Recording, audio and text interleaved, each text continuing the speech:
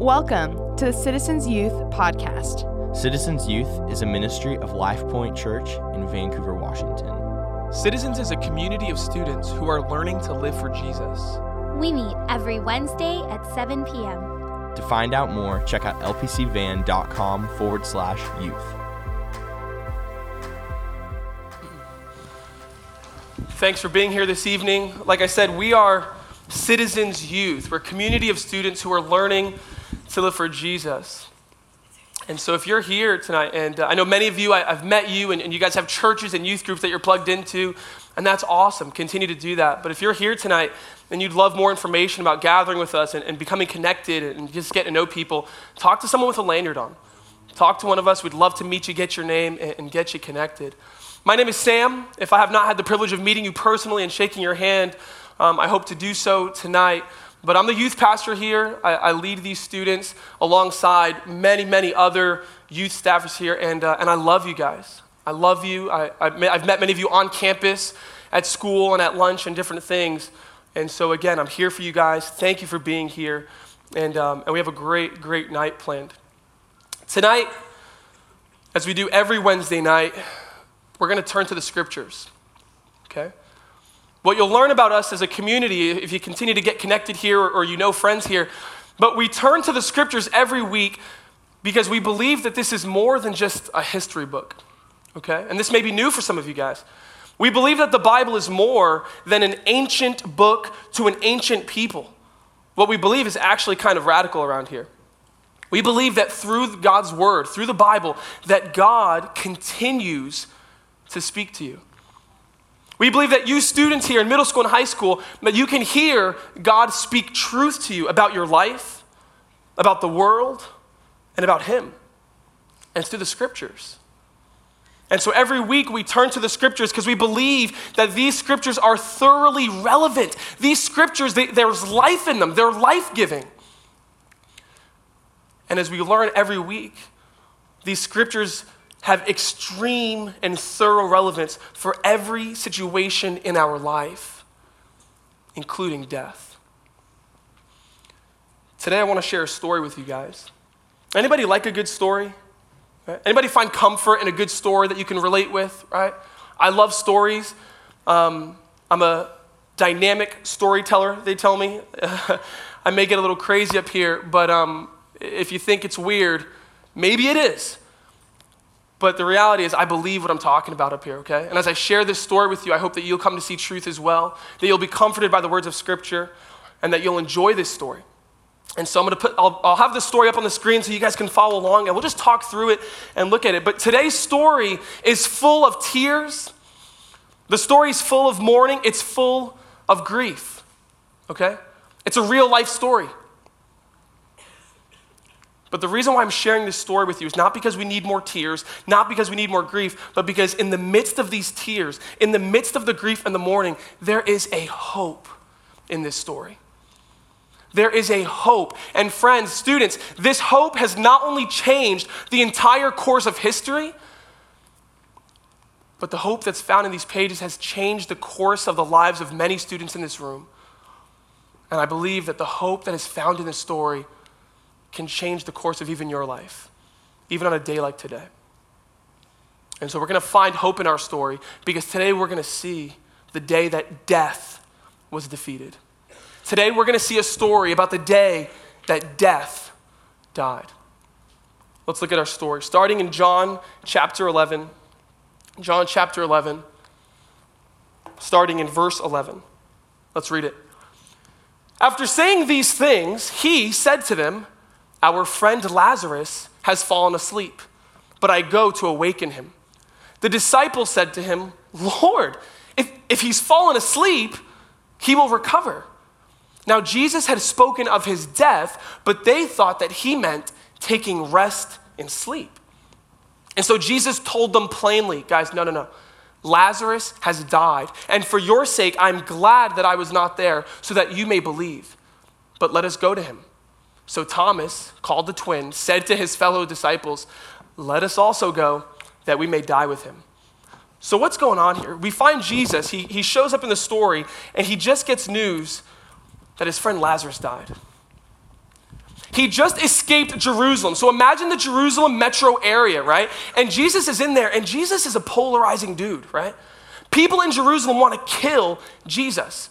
And so he flees, he leaves Jerusalem, but then he receives word that back there, his friend Lazarus just died. And so his disciples think that he's crazy, but he says, no, we got to go back. I know they're trying to kill me there, but we have to go back. I know people are trying to get me there, but I can't help it. We need to go back.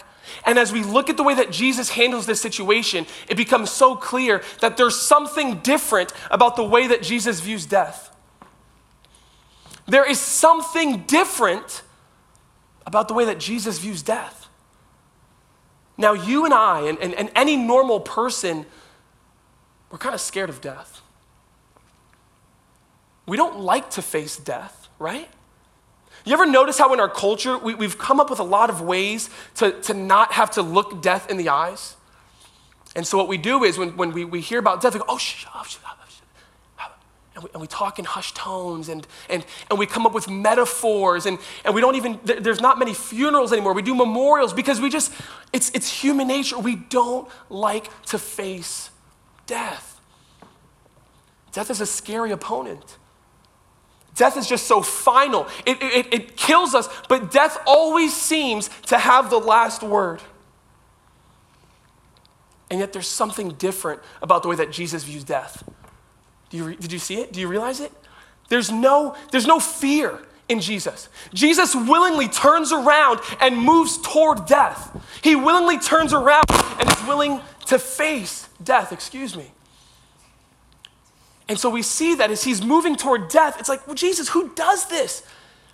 And then he looks at death, and look what he says. He says, oh, Lazarus has fallen asleep. We see that Jesus doesn't fear death. Jesus doesn't look at death and cower and say, man, death has the last word. To Jesus, death is as harmless as falling asleep and waking up on the other side of rest. You see Jesus' perspective of death. He goes, oh, he's sleeping. And what's kind of hilarious here is that the disciples, they find this so bizarre. They go, wait, sleeping? Because nobody talks about death that way, right? And they go, oh, Jesus, if he's sleeping, leave him alone. Let him rest. And Jesus says, no. What I'm saying is he's dead. He's not taking rest and sleep. He's dead. Jesus, he has this lack of fear, and his perspective is so bizarre because he knows that death does not have the last word. He does. And so he faces death and he moves toward it. Let's continue on in our story, verse 17. Now, when Jesus came, he found that Lazarus had already been in the tomb for 4 days. Bethany was near Jerusalem, about 2 miles off, and many of the Jews had come to Martha and Mary to console them concerning their brother. So he's moving toward Jerusalem, he's moving into Bethlehem, and so Bethlehem was on the suburbs of Jerusalem, right? Can you imagine? It's 2 miles away, and this is where Martha and Mary are. And it says their brother died. And so we see that all of these people, all of this community, they come from Jerusalem, they go 2 miles away to console Martha and Mary. And students, it's because mourning is a community endeavor. Mourning and grief is meant to be a community endeavor. I feel like this week you guys have proved that. Seeing you guys come around each other at school, seeing you come around each other on Monday afternoon and Tuesday at lunch and even tonight. I see a community of union students and even Camus students and everyone else coming together because we just know that we don't have to go through this alone. We shouldn't go through this alone. And so earlier in the week, we had a time we were actually just right here in this room on Monday night, and students came together and they shared. And every single person that left that room, they said to me, they go, thank you. And I go, did this help? And they said, it just helps to know that we're not alone. And so in a moment here, I'm going to invite up a student, and he's going to share. And we're going to do a little bit of this. Mourning is a community endeavor. And so we're going to invite Micah Goff up, and he's going to share some words. And as he's doing this, he's almost giving words to your grief, and he's giving words to your mourning. And so let's welcome Micah up here, and it's not easy, but let's welcome him so he can share some words.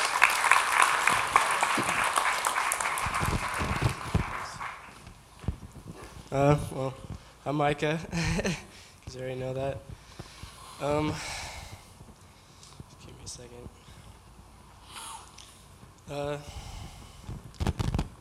Daniel was a lot of things to everyone. He was an athlete, student, a brother, a friend, just a happy face you saw passing in the hallway on your way to class. But he always had an air of positivity around him. Whenever you had the chance of seeing him at school, or when he's running or picking up golf balls down at the course, but he just never lacked that in himself. And he always had this reassurance and never cared what anyone thought, or at least he made you think that. And it kind of reminds me of this time we were at this track meet running the DMR. It's a distance medley relay, and called ourselves the Fantastic Four. And we're all hyped to be there as a big meet. And we just glad that we had the chance to go. Aaron was already going because he's such a stud, but we got to tag along as well. But we ran that race, and we all tried our hardest and came in dead last out of 40 teams. But we didn't really care. We just went there and ran it, and friend Jonah did a backflip afterwards, and it was a good time. And it just really showed the kind of person Daniel was, because we could come in dead last, and he just kind of smiled about it. But yeah, that was us right there. He just said, some girl was about to take our photo, and he said, just came in dead last. And we all started laughing, and it just kind of captured the air of our friendship, I guess. No matter what happened, I guess as long as we were together, it was a good time, nonetheless. But he was like a brother to me, and all the times weren't always good, but when they were, there was always happiness, and we went through things together, and he was always there for me, even though I didn't know him that long. But I'm just glad I had the chance to know him as a person and as a teammate and as a brother. And if he's here right now, I just wish he would have known how many people cared about him. And I just want to thank you all for just coming together and supporting Avery family and everyone who knew him. And it didn't matter if you just saw him once in the hallway or heard him saying something, because he was always a bonehead. You all were touched by him. It's all affected you in one way or another, and I appreciate all of you who come here together, because I know it's hard to be out here. You just want to be alone sometimes, but you just got to come together and know that the Lord has a plan, and we may not always know what that is, but you just have to trust in Him. And I just wish He would have known that if He was still here. I love you, Daniel.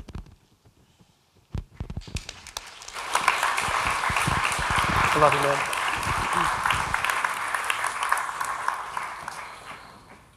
Mourning is a community endeavor. You guys don't need to do this alone. We're meant to do it together. Let's continue with our story. So when Martha heard that Jesus was coming, she went and met him, but Mary remained seated in the house. Martha said to Jesus, Lord, if you had been there, my brother would not have died. But even now, I know that whatever you ask from God, God will give to you. We look at Martha, and she runs out of the house there, and she runs, and she's just she's a mess and she's angry and she's sobbing and she hears that Jesus is coming and she says, I need to go give him a piece of my mind. And so she gets out of the house and she runs and she says it to him. If you had been there. And we learn from Martha here that grief is often messy, right? Grief is messy. We see that she comes and on the one hand, she's full of anger. And she asks questions. She says, Jesus, basically, where were you? There's an accusatory tone in her voice, right? God, I thought you loved us, Jesus. Where were you? If you were there, this is your fault, God. Where were you? And students, here's what I want you to realize as we see her asking these questions. I want you to realize this. That's okay. Jesus doesn't look down at her and he doesn't rebuke her in her grief and go, whoa, ho, ho, how dare you? Do you know who I am? What are you talking about? Are you crazy? You can just imagine Jesus, right? And he's just nodding. Yeah. His eyes are wet and he's feeling it with Martha. Students, there's space for that kind of grieving. Many of you guys have questions. I've heard from a few of you. I feel bad about even having these questions, but what do I do? It's okay. Jesus has space for those questions. He's big enough to handle it. But at the same time, you see what she says here? On the one hand, she's angry at God and Lord, it's your fault and where were you? But on the other hand, at the exact same time, we see her faith. But even now, I know that God will give you whatever you ask. In your grief, it's not always as neat and distinguished, right? As I'm doubting or I feel good. I'm accepting this or I'm angry. I have hope or I'm hopeless. Grief is messy, and from one moment to the next, you have this mixture of emotions. Students, that's normal. That's okay. Grief is messy. And yet Jesus gives space for that and he allows it. You imagine these people that came into the home, right? And you imagine these people that were coming to console Martha and Mary. What do you say, right? You imagine them on the road from Jerusalem to Bethany, and they're walking and they go, what am I going to say? What am I going to say when I see Lazarus' sisters? What am I going to say when I see Lazarus' parents? What am I going to say when I see what am I going to say? And students, you know what you can do? When there's words that don't even seem to describe it, when you don't know what to say, you can imagine them all just sitting there, kind of like what you're doing now. You imagine them just crying with Martha and Mary, right? Perhaps they're sharing stories like Micah did. One of the most powerful gifts that you can give in grief sometimes is just the gift of your presence. And maybe it's just sitting there quietly and just being with them and bawling on the floor with them. We don't need to always know what to say. Grief is messy. Let's keep going in our story here. So now this is Jesus' response to her. He said to her, your brother will rise again. Martha said to him, I know that he will rise again in the resurrection on the last day. But Jesus said to her, I am the resurrection and the life. Whoever believes in me, though he die, yet shall he live. And everyone who lives and believes in me shall never die. And then he looks at her in her eyes and he says, do you believe this? Do you believe this? And she says to him, yes, Lord. I believe that you are the Christ, the Son of God, who is coming into the world. This is the climax of the whole story, friends, because we see that Jesus doesn't offer these tired cliches. He gives true hope. If you don't know Jesus, allow me to introduce you to my Lord and Savior, Jesus Christ. He's not a teacher that gives tired cliches. He comes and he offers true hope.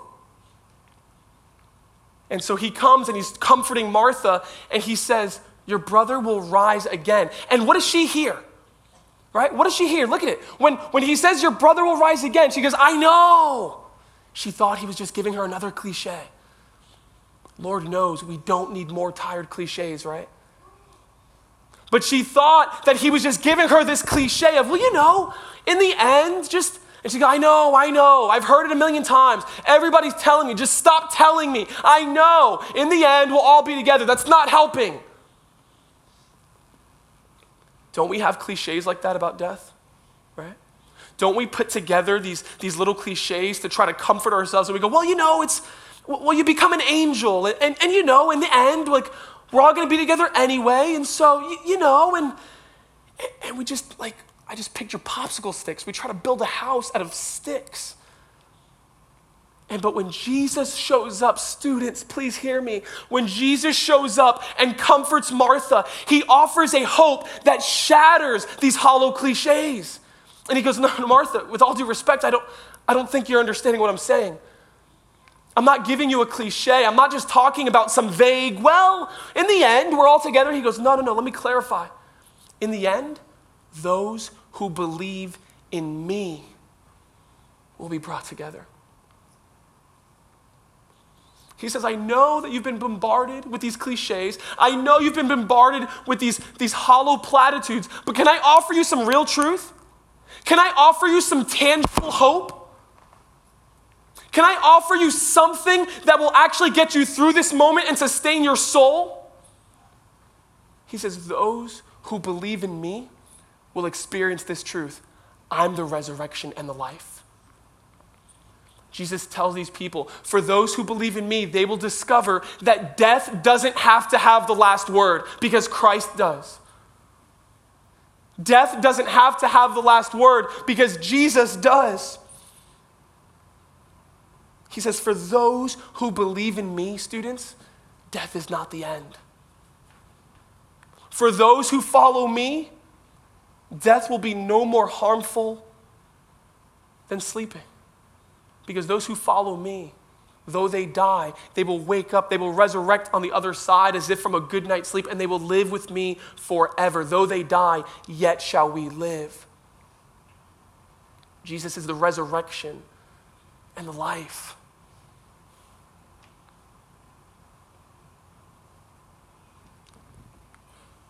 I've been a youth pastor for a few years now. I'm 26 years old, okay?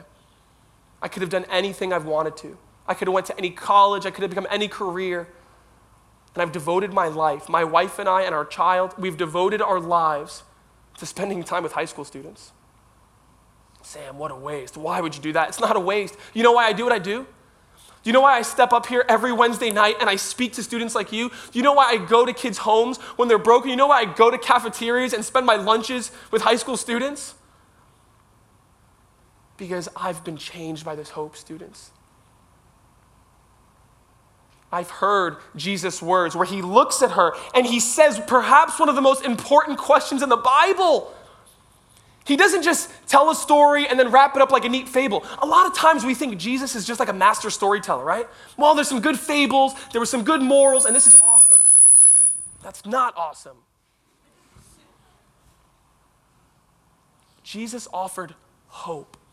And he came, and I remember where I was. I remember the moment that these words spoke to me. Do you believe this? Do you believe this? The single most important question that any of you will ever answer in your life is this question. Do you believe Jesus claims? Do you believe that when Jesus, this man, shows up on earth, in real time, like in real history, when he shows up on earth and he claims to have the last word over death, when he's a man that can look at death in the eyes and say, I'm not fearing death. It's like sleep. Do we really look at a man like that with such bizarre views, and do we believe him? I do. And it's with that confidence and with that faith that I pass these words on to you. Do you believe this? And many of us in this room, many of us who gather every week, we're on a journey. We don't gather together as a youth group or as a church because, man, we're there, we never have questions, and oh man, watch us, we're holy. No, we're coming together because we wrestle with these truths and we're learning and we join small groups and listen to sermons and read books, and we do what we can do together to answer this question. Do we really believe this? Do we really believe this? Death doesn't have the last word. Christ does. And look at her response. She said to him, yes. And then what's the next word? She said, yes, Lord. To call someone Lord is like, you're my master. I will follow you. And so we see here that for her, having faith in Jesus, having belief in Jesus wasn't just checking off a religious box, right? For Martha, believing in Jesus wasn't changing her Twitter status or her Snapchat ID to say, I now follow Christ. For her, it meant calling Jesus Lord, meaning, I will follow you. You're my Lord. Do you believe this? We continue with our story, and guys, it gets better. Look at the story. When she had said this, she went, right? So she goes back to the house, and she called her sister Mary, saying in private, the teacher's here, and he's calling for you. And so when Mary heard it, she rose quickly and went to him. Now Jesus had not yet come into the village. He was still in the place where Martha had met him. When the Jews who were with her in the house, consoling her, saw Mary rise quickly and go out, they followed her, supposing that she was going to the tomb to weep there. Now when Mary came to where Jesus was and saw him, she fell at his feet, saying to him, Lord, if you had been there, my brother would not have died. And when Jesus saw her weeping, guys, check this out. When Jesus saw her weeping, and the Jews who had come with her also weeping, he was deeply moved in his spirit and greatly troubled.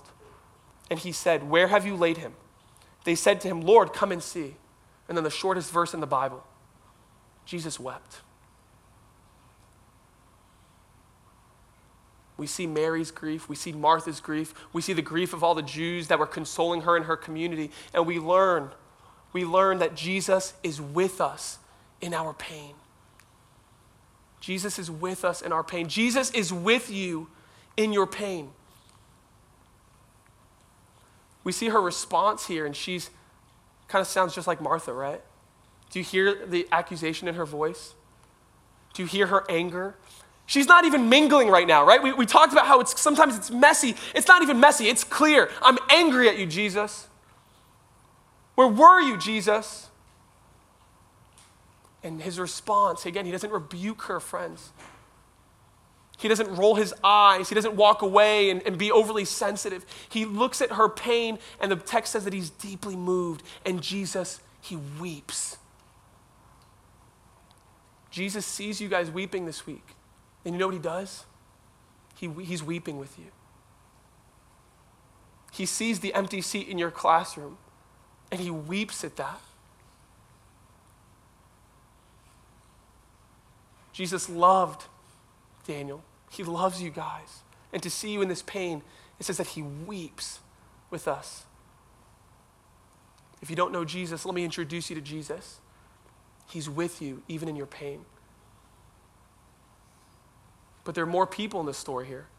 Look at the other people in the story here. Look at the people in the crowd. So we see Mary's response. She's kind of angry at God. We see Jesus' response where he weeps and he's deeply moved. But then look what the crowd says. Look at what the crowd says. The Jews said, see how he loved him. But some of them said, could not he who opened the eyes of the blind man also have kept this man from dying? See how the crowd is split? Half of the crowd, they look at Jesus, they see how he's near to us in our compassion, and they're comforted by that. And for some of you in this room, that's you today. Some of you see this picture of Jesus who sympathizes with you and who feels your pain. And some of you in this room right now, you go, thank you. That's comforting. Thank you, Jesus, that you're weeping with us.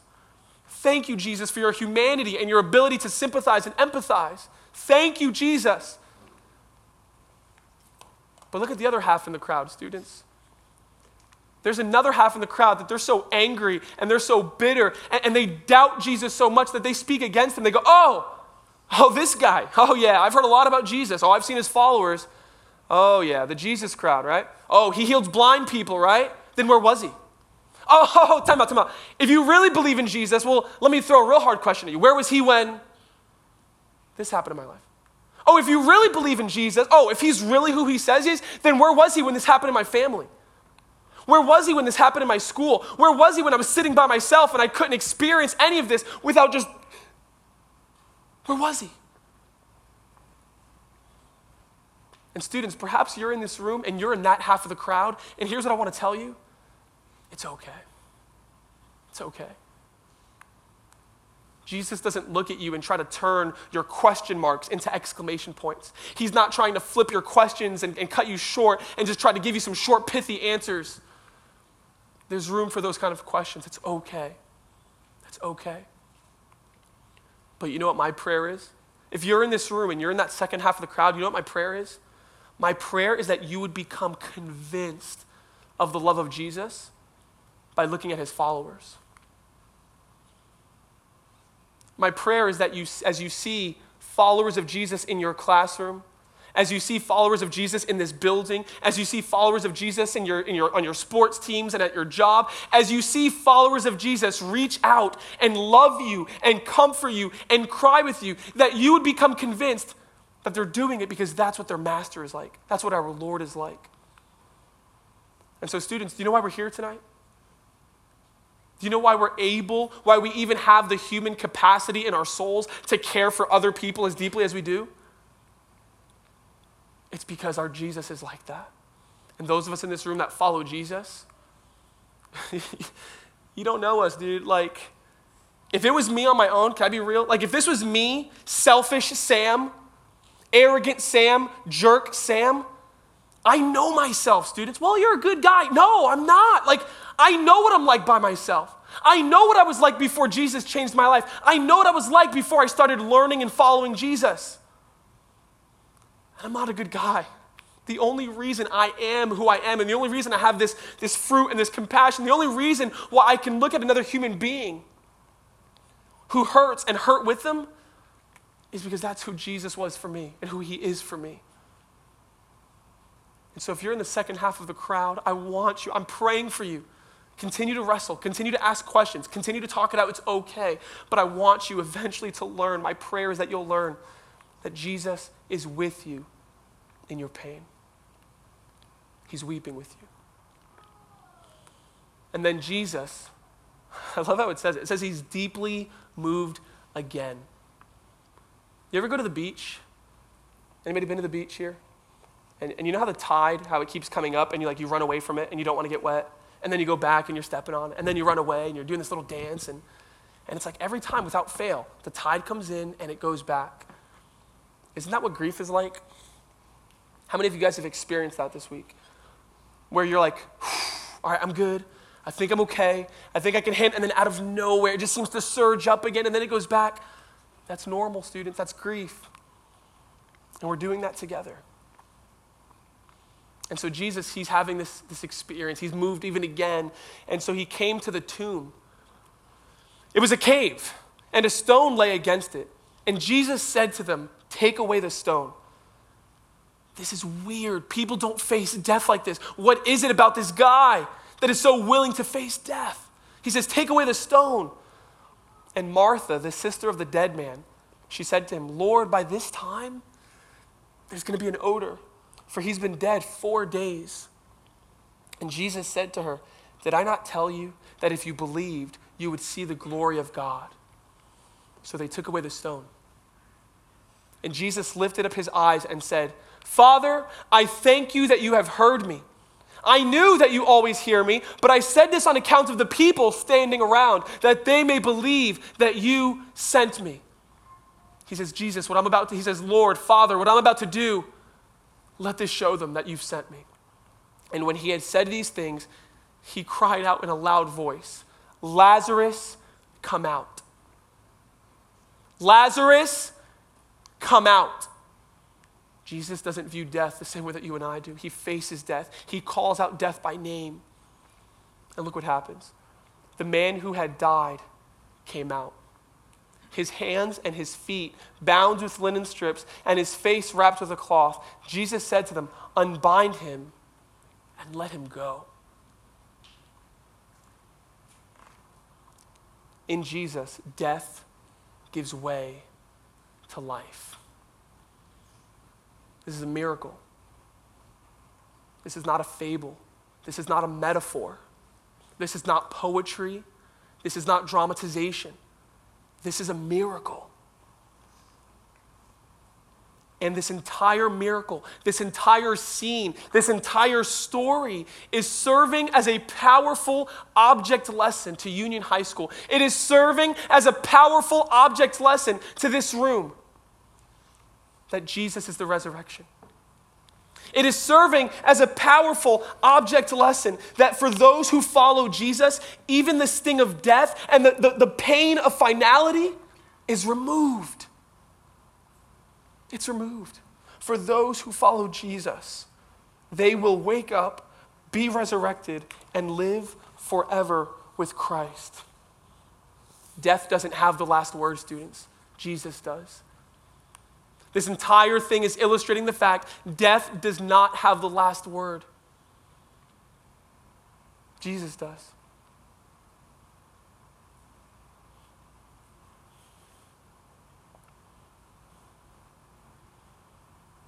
You're in here tonight and you're mourning.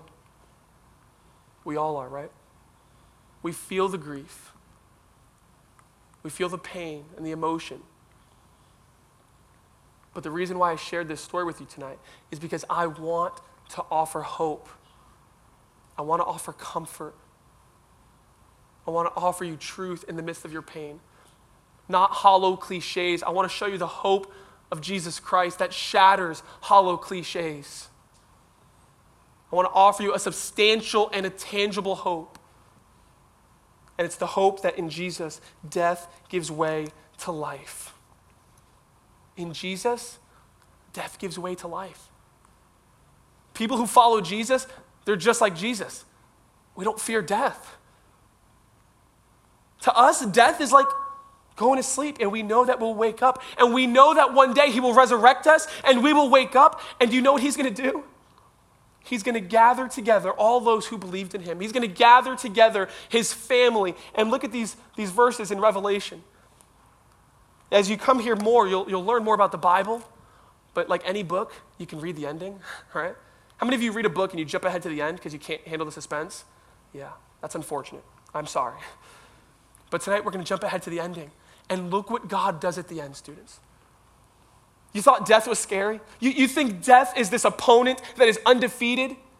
We think death is this foe that nothing can conquer? Well, let's look at the ending. I heard a loud voice from the throne saying, "Behold, the dwelling place of God is with man. He will dwell with them, and they will be his people, and God himself will be with them as their God." This is his family we're talking about here. He brings his family together at the end. He's going to live in their midst. He will wipe away every tear from their eyes, and death shall be no more. Neither shall there be mourning, nor crying, nor pain anymore. For the former things have passed away. And he who is seated on the throne said, "Behold, I am making all things new." Students, my offer of hope and consolation to you is the fact that in Jesus, death gives way to life. That in the end, I'm confident that you will see that death is not undefeated, that death is not unbeatable, but that you'll see that Jesus has the last word and that he conquered death. And we're headed to a day, we're headed to an age where he comes and he wipes away the tears from our eyes, and there won't be any more of this mourning. There won't be any more of the pain that you're experiencing, because that'll be the day that death dies for good. That'll be the day that death is defeated. And so put your hope in Jesus, because in Jesus, death gives way to life.